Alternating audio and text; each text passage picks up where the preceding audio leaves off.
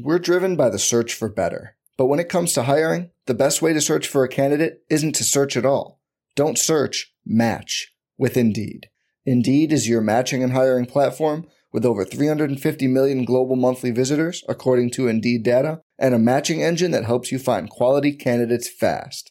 Leveraging over 140 million qualifications and preferences every day, Indeed's matching engine is constantly learning from your preferences. Join more than 3.5 million businesses worldwide that use Indeed to hire great talent fast. And listeners of this show will get a $75 sponsored job credit to get your jobs more visibility at Indeed.com/Blue Wire. Just go to Indeed.com/Blue Wire right now and support our show by saying you heard about Indeed on this podcast. Indeed.com/Blue Wire. Terms and conditions apply. Need to hire? You need Indeed.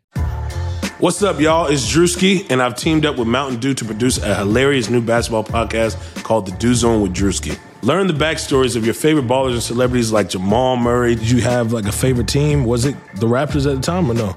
Was the Raptors even started around that time? Come on, bro. I ain't that old, fam. You talking like I'm 50. Taylor Rooks, Asia Wilson, and many more. You won't want to miss this. Listen to The Dew Zone with Drewski on Apple Podcasts, Spotify, and wherever you listen to podcasts. Hi, this is Scott Trout, CEO of the domestic litigation firm Cordell & Cordell. There are many life changes that can happen after divorce that make it difficult or impossible to uphold requirements of your divorce decree. The orders issued in a divorce are based on the facts presented at that time, but the circumstances used in issuing those orders can obviously change. If you feel a modification to your court orders might be necessary, talk to us at Cordell & Cordell. Contact CordellCordell.com, 1065 East Hillsdale Boulevard, Suite 310, Foster City, California, 94404.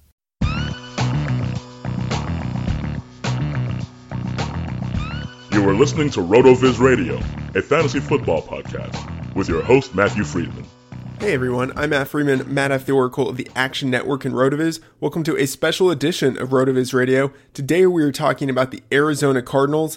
In between the NFL Combine and the Draft, I'm interviewing beat reporters for every franchise, 32 teams, 32 beat writers, and 32 episodes. We're covering team needs, free agency, draft rumors, basically everything between now and day one of the draft. For this episode, I am joined by Seth Cox, the managing editor of Revenge of the Birds, the SB Nation blog for the Cardinals. In this episode, he talks with us about the Cardinals quarterback situation for 2018, the offensive changes we should expect to see under head coach Steve Wilks and offensive coordinator Mike McCoy, and the team's future at the skill positions. Before we get to the guest, I'd like to remind you that you can get a listeners-only 30% discount to a RotoViz NFL Pass through the NFL Podcast homepage at rotoviz.com/podcast. Your subscription gives you unlimited access to all of the premium NFL content on the site, and it supports the pod. All right, let's get to the guest. Please welcome to the show Seth Cox of Revenge of the Birds. You can follow him on Twitter at SCoxFB. Seth, thanks for taking the time to talk with us. Oh, thanks for having me on, Matt. I appreciate it. Yeah, it's a pleasure. It's a great time of year. We are recording this on April 12th, Thursday, so we are just 2 weeks away from the first day of the draft. So a very exciting time of year. There's been a lot of movement, off-season movement with the Cardinals. Carson Palmer has retired. The team signed Sam Bradford, also Mike Glennon as the backup. The big question is the team done adding to its group of quarterbacks? Do they think that Bradford is going to be potentially the long-term guy for them, or they may be looking in the draft? I think they want to find somebody in the draft. The question really becomes what they're going to be willing to pay and who they like.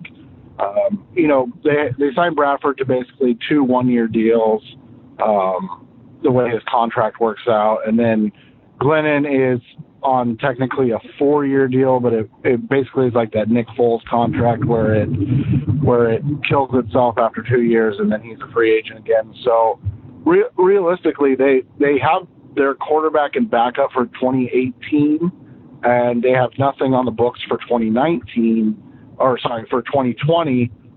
And there's a spot to be a starter in 2019. So when you look at it from that perspective, you would think that they're still going to be looking in the draft. It's just something that we've seen with Steve Keim over his 5 years here. It has to be at the right cost. It has to be at his cost.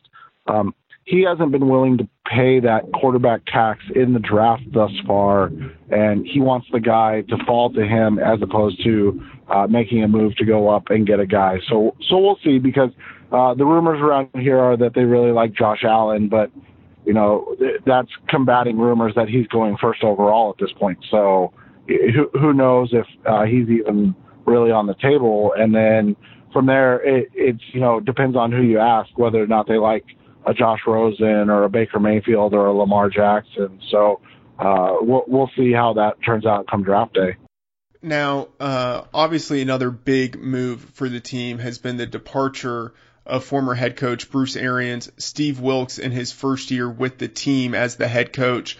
What do you think we can expect to see out of the organization with him at the top?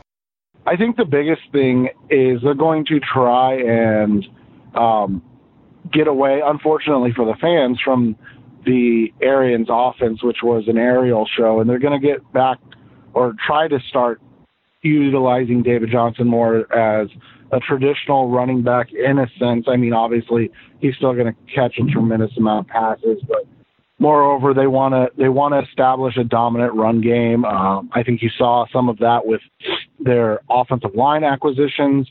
Justin Pugh and Andre Smith are both notoriously better run blockers than they are pass blockers. Pugh's a good all-around offensive lineman, but when you look at Andre Smith, he's been mostly a run blocker at this point. And then they want to be a team on defense that forces turnovers and is able to get the ball into the hands of their quarterback on a short field. That is one of the reasons I think that they sought Bradford after they kind of went after the top two quarterbacks on the market, in Kirk Cousins and Drew Brees, and then obviously struck out with those guys, because Bradford's a guy that everybody knows takes care of the ball. He's highly conservative. And I think that plays into what Steve Wilks wants to do on offense under Mike McCoy, which is run the ball, protect the ball, control the clock, and play good defense. It's going to be a departure from, the Bruce Arians six-shooter offense, and now we're going to see a lot more conservative play calling and guys that are trying to win with defense and field position. It sounds almost like they want to become, hopefully with Bradford, a better version of the Jacksonville Jaguars, just in terms of the way that organizationally they want to play football. Yeah, I think the model that they like is what you saw early with Teddy Bridgewater in Minnesota, and then like you said, this Jacksonville team that their identity is their defense and their running game, and they're And Sam Bradford, like I said, for all his injury faults, if he is on the field, and that is obviously the $20 million question, is if he's on the field. But if he's on the field for his career, that is exactly what he's been, as a guy that takes care of the football.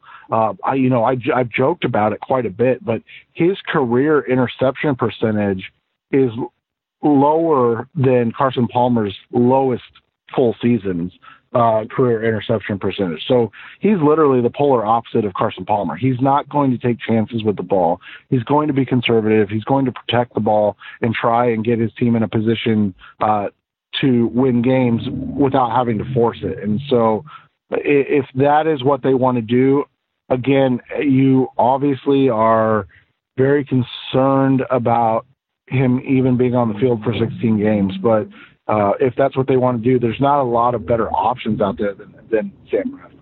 You mentioned that the team wants to be more of a running-focused team in highlighting David Johnson, which makes sense. Where is he in his progression, returning from the injury? And then the team is fairly thin behind him on the depth chart. Are they looking, do you think, for another running back in the draft? He's back practicing in whatever it is right now. I don't know if these are voluntary camps or what exactly the technical term is, but he's 100% and he's back participating, which is, really important for the team, because like you said, if you're going to rely on him to be a 3-down back and be a workhorse, then he needs to start that not necessarily in August, but in April and May, where he's getting some camaraderie with his new teammates, because it is going to be basically 8 new starters on offense. So as far as running back depth, they haven't made any moves in the offseason, and I think that there's a twofold reason. One, I think they're going to look in a running back draft that I think everybody would agree is pretty deep. They want to try to find a guy that can obviously mimic what David Johnson does, but it's going to be again at the right cost. You're not going to want to see them take even if a guy like Saquon Barkley fell to 15 for some reason, they can't afford to invest their 15th overall pick in Saquon Barkley. But if a guy like Rashad Penny finds himself at pick 97, kind of at the end of the 3rd round, or for whatever reason, a Nick Chubb because the knee falls really deep into the 3rd round, you could see the Cardinals making plays there. But they also like TJ Logan, the rookie out of North Carolina that they weren't able to use at all last year because he dislocated his wrist in the first preseason game. It was kind of ironic that both their running backs were gone for the season because of a dislocated wrist. And so they had to go with, guys like Kerwin Williams, Elijah Penny. Obviously, they traded for Adrian Peterson, but he couldn't hold up.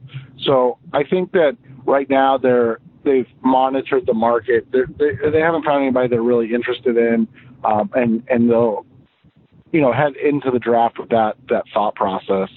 Looking at David Johnson, he's in the last year of his contract, and certainly this has to be something on the horizon for the team. I'm assuming that they will want to re-sign him. The question is, at what cost? Do you have any sense of how that is going to unfold?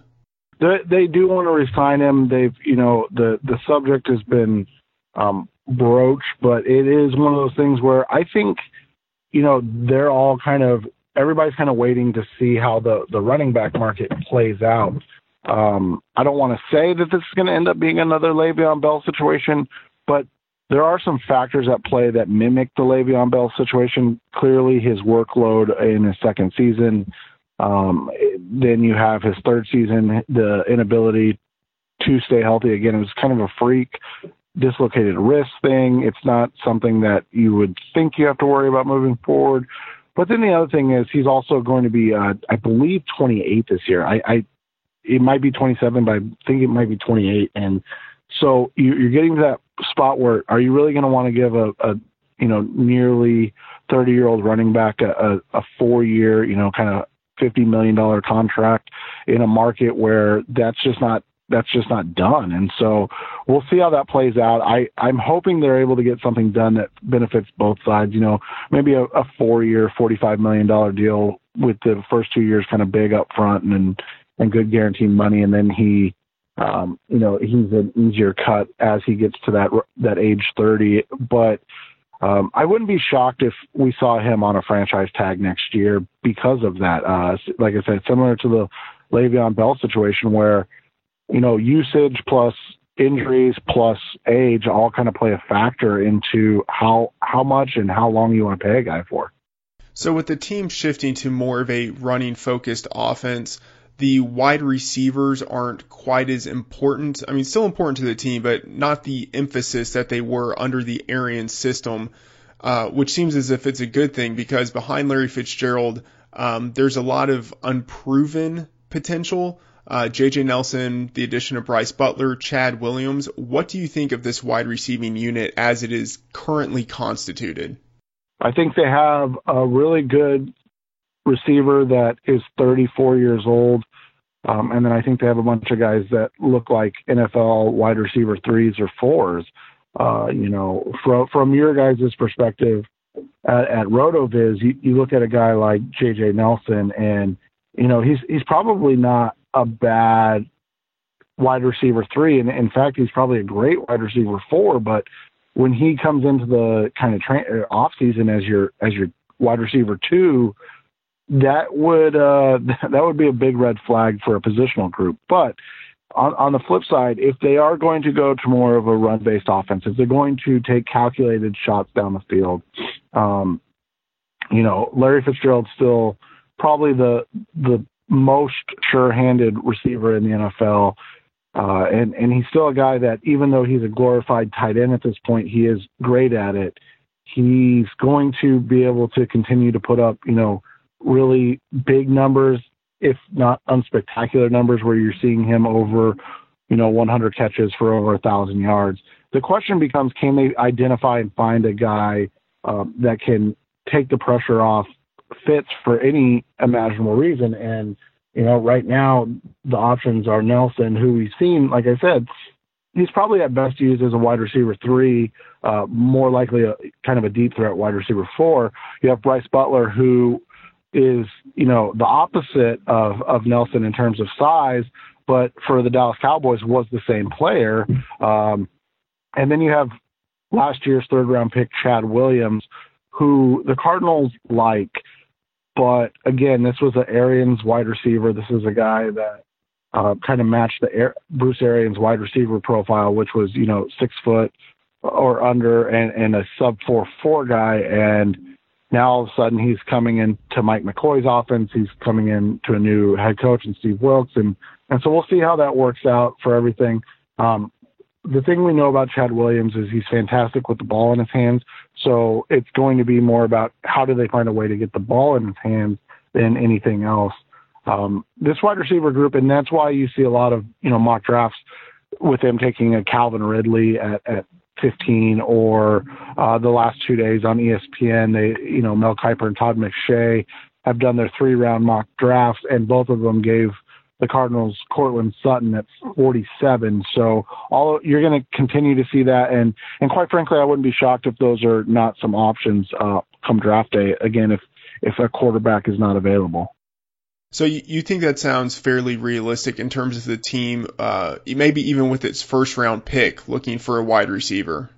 Yeah, I mean, it's going to be interesting because we know what Bruce Arians valued in wide receivers. And one of those things was he felt like he can get a wide receiver in round 3 or round 4 that could put up similar numbers to the guys that are drafted in round 1 and 2. Now we have Steve Wilks, who's, obviously a defensive guy. And then you have Mike McCoy, who's a guy who's had success with a different type of wide receiver everywhere he's been. And so, he's had a Demaryius Thomas and Eric Decker in Denver. He had 1 year with Emmanuel Sanders. Then, of course, he went to San Diego and now L.A. With Keenan Allen and guys there. So what does he get out of the guys on the roster? But then the other question is, what does Mike McCoy like and identify as important to a wide receiver? And honestly, we just don't know yet because it's a new regime, and we only have kind of the Bruce Arians criteria right now. So, you wonder if a guy like Ridley falls to 15, if he's in play. The question I've had is that how different are players from Calvin Ridley down to like a Michael Gallup, who's being projected to go in the 3rd round. And so, but I think with the depth of this wide receiver class, you're going to see the Cardinals nab one on the first 2 days and hope that they can make a bigger impact than we've seen in their first year from most of their wide receiver selections. For years, the tight end position has seemingly been fairly insignificant for the offense. Do you think that is going to be the case moving forward? I think it has to be right now because there are 2 tight ends on the roster, or Ricky Seals-Jones, who's a nice flex matchup tight end, and then a guy they just signed in Bryce Williams, who I think was in training camp with the New England Patriots 2 years ago. So Jermaine Gresham's still on the roster, but he ruptured his Achilles in the last game of the season. It's up in the air whether or not he even plays in 2018. If he does, he'll start the season on the PUP list. And so at that point, you figure that either they're going to have to overcommit, which is, drafting a guy like Dallas Goedert or Hayden Hurst at 15, which is way too rich, in my opinion, or then they're going to have to find a guy that is maybe not the same two-way player that those guys are. You have a Mike Gesicki at 47 who is more known as a receiving tight end, or then you get deeper in the draft and you have, guys like Ian Thomas and Troy Fumagalli who are, a little more rounded, but are going to cost you day 3 picks as opposed to day 2 picks. And realistically, when you look at it, you're going to come into the season with undrafted free agent Ricky Seals-Jones and then a rookie as your top 2 tight ends. So I don't see much this year. I mean, I guess if they traded back in round 1 and took a Goddard or Hurst, you could convince me that's going to be a little bit more of an important position. But just the way that they've identified it thus far, I just don't see any reason or any way it can be a feature position, at least in 2018. Given that the team now has a defensive-minded head coach, do you think they might be looking to use that first-round pick on a defensive player? And if so, which position do you think they're looking to address? I think the biggest thing is they need a cornerback, and then they're transitioning back to a 4-3 defense. I know that's kind of, not the term and how the defense is run is now kind of different than what it was back in the day when teams were truly 34 or 43 defenses, but they're going to need depth either way at the edge rusher position. I've talked about Harold Landry to them quite a bit. Marcus Davenport's another one that would make sense because if you see the way the Wilkes defenses were built in Carolina, and obviously he was only there as a DC 1 year, but just from a philosophical standpoint, it was a lot of first and second round picks on his front 7. He has 2 first round linebackers. I think it would be bad business to add a 3rd first round linebacker, but the way that this draft lines up in terms of player talent, it may make sense to invest in another inside linebacker. If a guy like Roquan Smith or Tremaine Edmonds or even a Rashaan Evans or Leighton Vander Esch were available at 15 based on how the board falls, and if you end up getting 4 or 5 quarterbacks drafted in the first 14 picks, where you may be able to find a guy that fills out that 43 Mike position, and then all of a sudden you have Hassan Reddick and Deion Buchanan playing your off-ball outside linebackers, and they're able to use their athleticism and kind of roam a little bit. And then they do have questions on the interior of the defensive line. They have Corey Peters, who's more of a traditional nose tackle. He'll probably play the 1 technique, but they're waiting for either one of Olsen Pierre or 2016 first-round pick Robert Kimdiche to step in and now be that Kawan Short in this defense, play that 3 technique and be aggressive and be able to push the pocket. We'll see if they find that in the draft this year. All right, this has been a lot of fun. One final question here. Are there any players who really stand out to you as being the type of player that this system, either defense or offense, who really might work well with these new systems, or who might be kind of like the quote-unquote like Cardinals type of player that this team would want? I think when you look at this draft, it's going to tell us that moving forward. Try not to cop out here, but I really think that they do want to find a cornerback that matches what Wilkes likes, which is, aggressive, feisty, physical in the run game. Obviously can cover. That's the most important thing, but they're going to want a guy that's a two-way corner and not necessarily just a cover corner. So I think a guy in Jair Alexander out of Louisville makes a lot of sense because although he's a little smaller than the Wilkes profile we've seen, his physicality matches up with what Wilkes likes out of his cornerbacks. And he's got kind of that attitude that those Carolina secondary players played with. Another guy that I talked about earlier is Rashaan Evans. And I just think he makes sense to kind of be the captain of the Wilkes defense. Not saying that either of those guys are going to be the pick at 15, but from a profile, from a background, how they look, they both would make sense to me as Wilkes type guys. All right. This was fantastic. Thanks for your insight, and we hope to talk with you again as we get closer to the season. Oh, definitely, Matt. I appreciate the time, and you guys have a great day.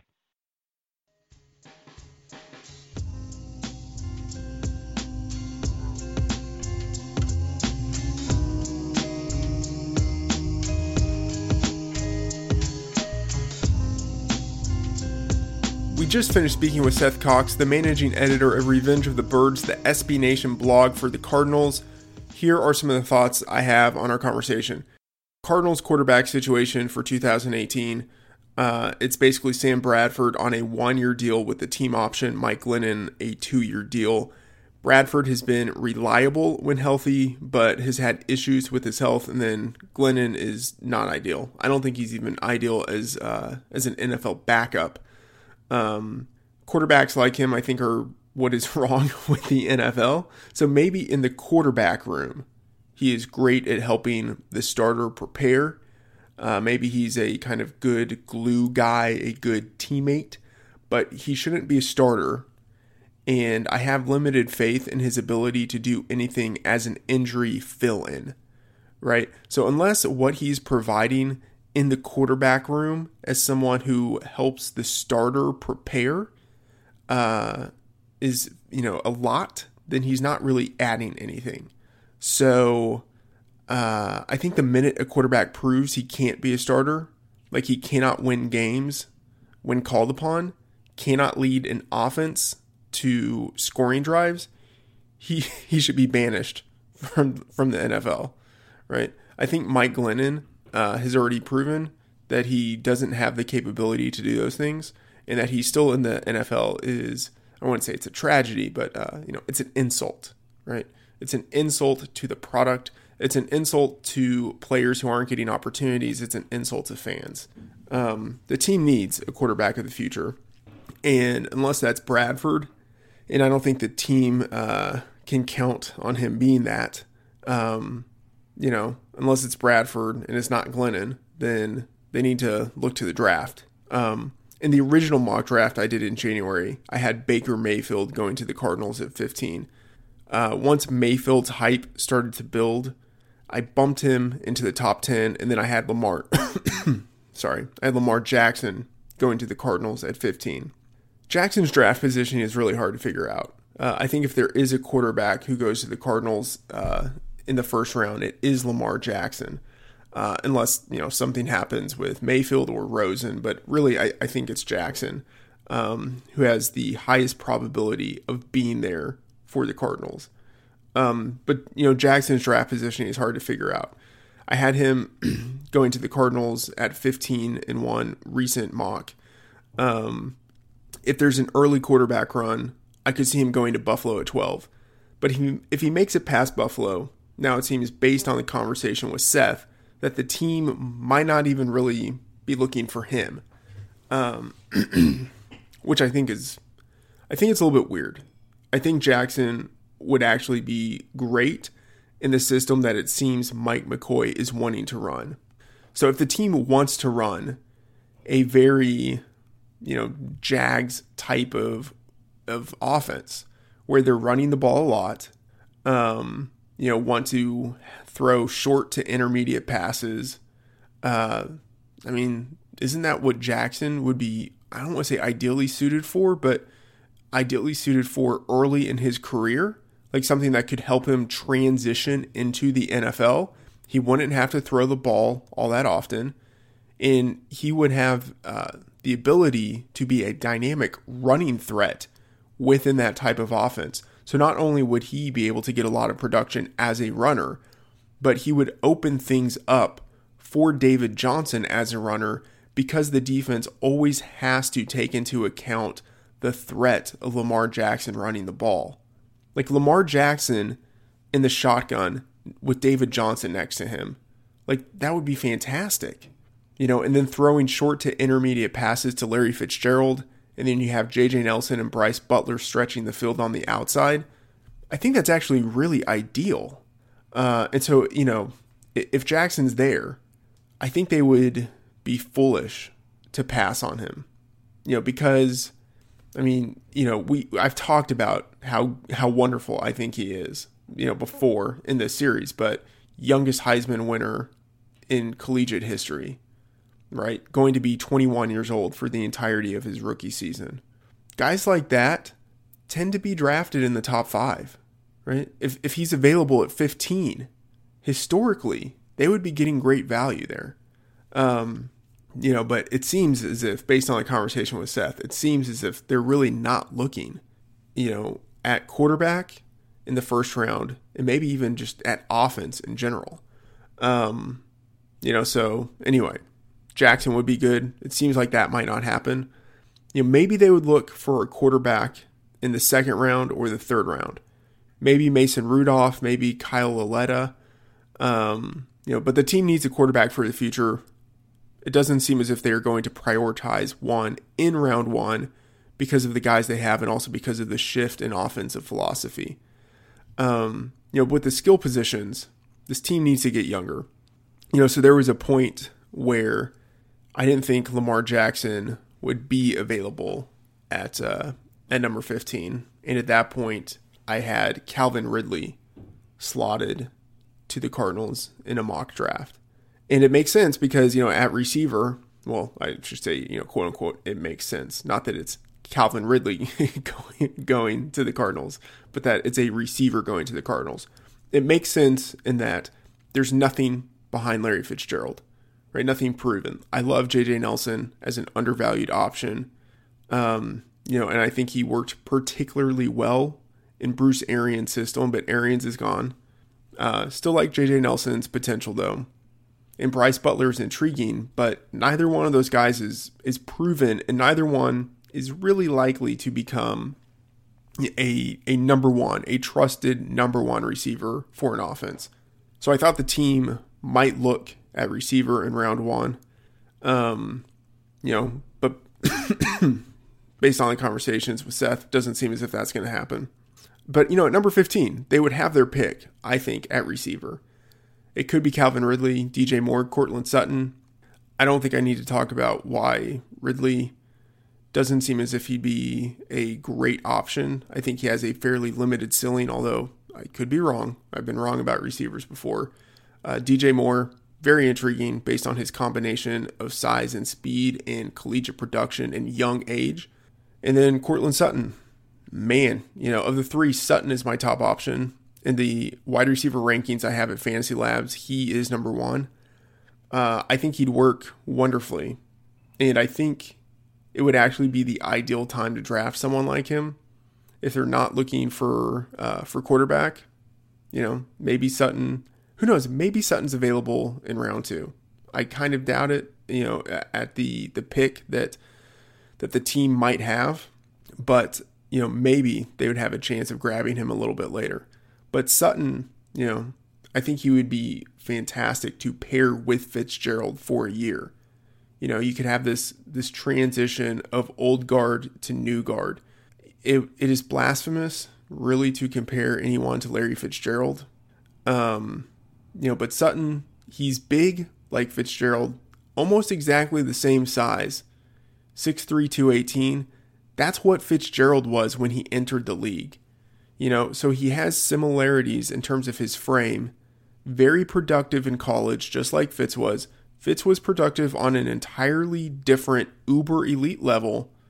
I'm not saying Sutton is Fitzgerald, but Sutton has a very strong record of production in college. And I think one thing that's really interesting about Sutton is that he's big enough and athletic enough to play on the outside. But like Fitz now, he could also play in the slot because he has great size-adjusted agility. So in Sutton, I think it is actually possible that the team could be getting a younger, lesser version of Fitzgerald. And if you could pair someone like that with Fitzgerald for his rookie season, he could learn under Fitzgerald. And then when Fitz retires, he could take over some of his role. I think that would be a great situation. Probably not going to happen, though, because they're not looking, apparently, for a wide receiver in round 1. At running back, David Johnson is great. I think the evaluations of him and the concerns that people had about him when he entered the league, it's not to say that they were wrong or misguided, because I think it's wise to be wary of a guy who's super productive at a small school. And, that was David Johnson. So, it makes sense. But based on his ability as a receiver, and then his size and his athleticism, those indicators were really important for him entering the league. And then, of course, his draft position. So he's been great. David Johnson has outperformed a lot of the expectations that people had for him. But running backs can fade fast. And he turned 24 years old as a rookie. He turns 27 at the end of this year, and he's in the final year of his contract. I think this team is closer to rebuilding than they are to competing. And if that's the case, there's kind of limited point to having a running back like David Johnson on your roster.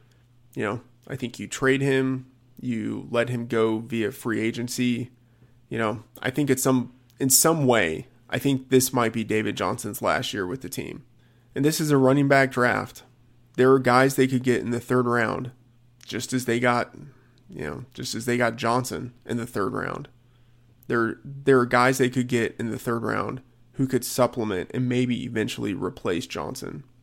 Seth mentioned Rashad Penny, Nick Chubb. One thing that's interesting, I don't know if it's actually relevant in any predictive way, but Rashad's brother, Elijah, is already on the Cardinals.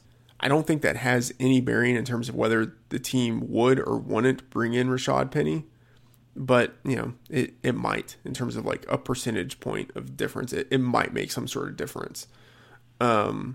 Bigger picture, there are some big-bodied, very athletic running backs available in the middle rounds of this draft. It will be interesting to see what they do. And I think that will indicate a lot of what they intend to do later with David Johnson. If they draft a runner in, obviously the second round, but in the third round, maybe even the fourth round, I think that means there's a pretty good chance David Johnson will not be with the Cardinals in the future, 2019. And for 2018, I think it would be possible that they would either do two things. One, they would look to integrate that new running back with David Johnson, or they would just look to run David Johnson into the ground because they know it's going to be his final year with the team.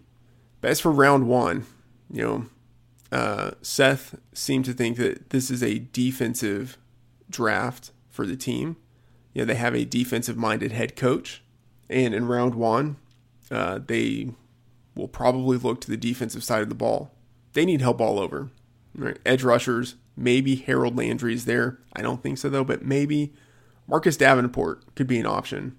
If they really want to add an edge rusher, I think it is going to be Davenport. I think Landry will already be gone, and I think it would be Davenport. It might be a little bit early to add him, but if they are just looking to address the need, I think Davenport is the guy closest to the draft range who fits the need. I think it might be too early for cornerback. I think some of the really elite guys would be gone, like Denzel Ward would be gone. I doubt Minkah Fitzpatrick makes it down there. Joshua Jackson, I think he would maybe even be gone. I think there's a possibility for that.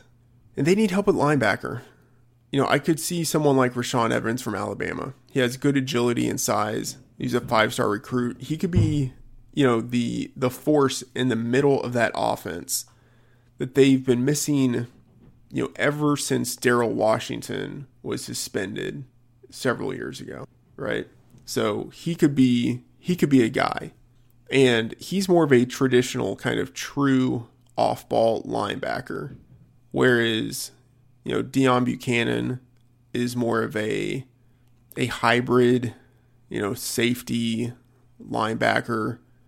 Hassan Reddick is more of a hybrid guy.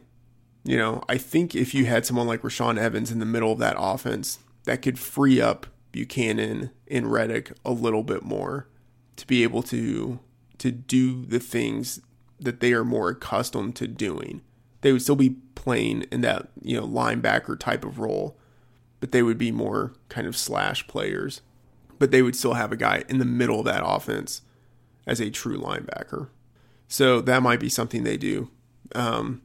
This team, you look at it, it has some pieces on offense, but it is now perhaps the worst team in a very tough NFC West. The 49ers, they're ascending with Jimmy Garoppolo and Shanahan.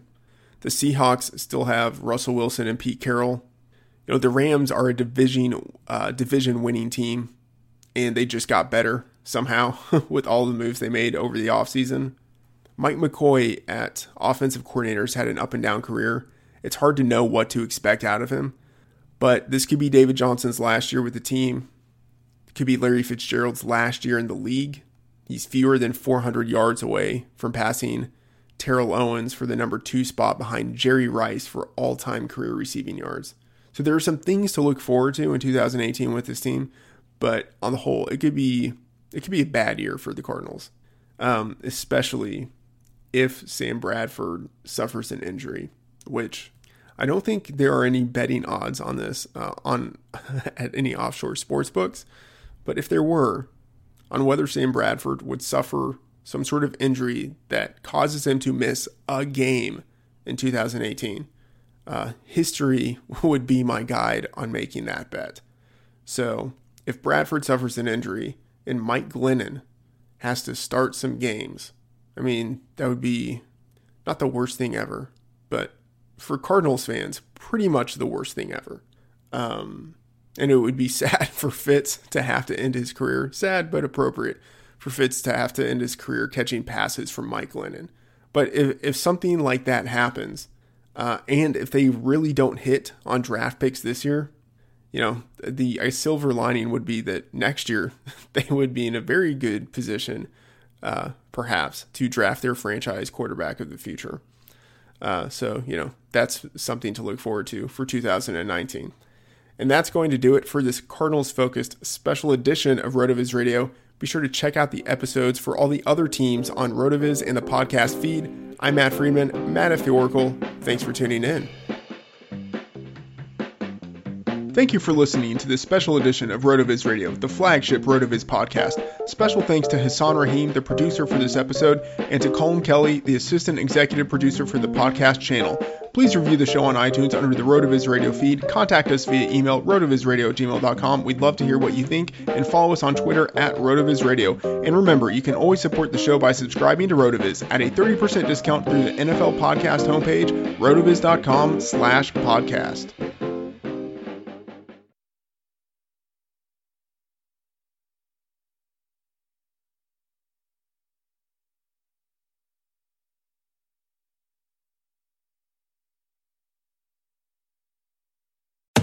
Hi, welcome to the Subway ad for $2.99 subs. How would you like it? I'll take Drill Sergeant, please. You got it. All right, now listen up. I want each and every one of you to drop and give me a 6-inch meatball marinara, cold cut combo, veggie delight, or Black Forest ham on your choice of bread with any veggies you want for just $2.99 each. Sir, yes, sir! Subway! Make it what you want at participating restaurants. Additional charge for extras plus applicable tax. No additional discounts or coupons may be applied. Hi, welcome to the Subway ad for $2.99 subs. How would you like it? I'll take Drill Sergeant, please. You got it. All right, now listen up. I want each and every one of you to drop and give me a 6-inch meatball marinara, cold cut combo, veggie delight, or Black Forest ham on your choice of bread with any veggies you want for just $2.99 each. Sir, yes, sir! Subway! Make it what you want at participating restaurants. Additional charge for extras plus applicable tax. No additional discounts or coupons may be applied. Join us today during the Jeep Celebration event. Right now, get 20% below MSRP for an average of $15,178 under MSRP on the purchase of a 2023 Jeep Grand Cherokee Overland 4xE or Summit 4xE. Not compatible with lease offers or with any other consumer incentive offers. $15,178 average based on 20% below average MSRP from all 2023 Grand Cherokee Overland 4xE and Summit 4xE models in dealer stock. Residency restrictions apply. Take retail delivery from dealer stock by 4/1. Jeep is a registered trademark.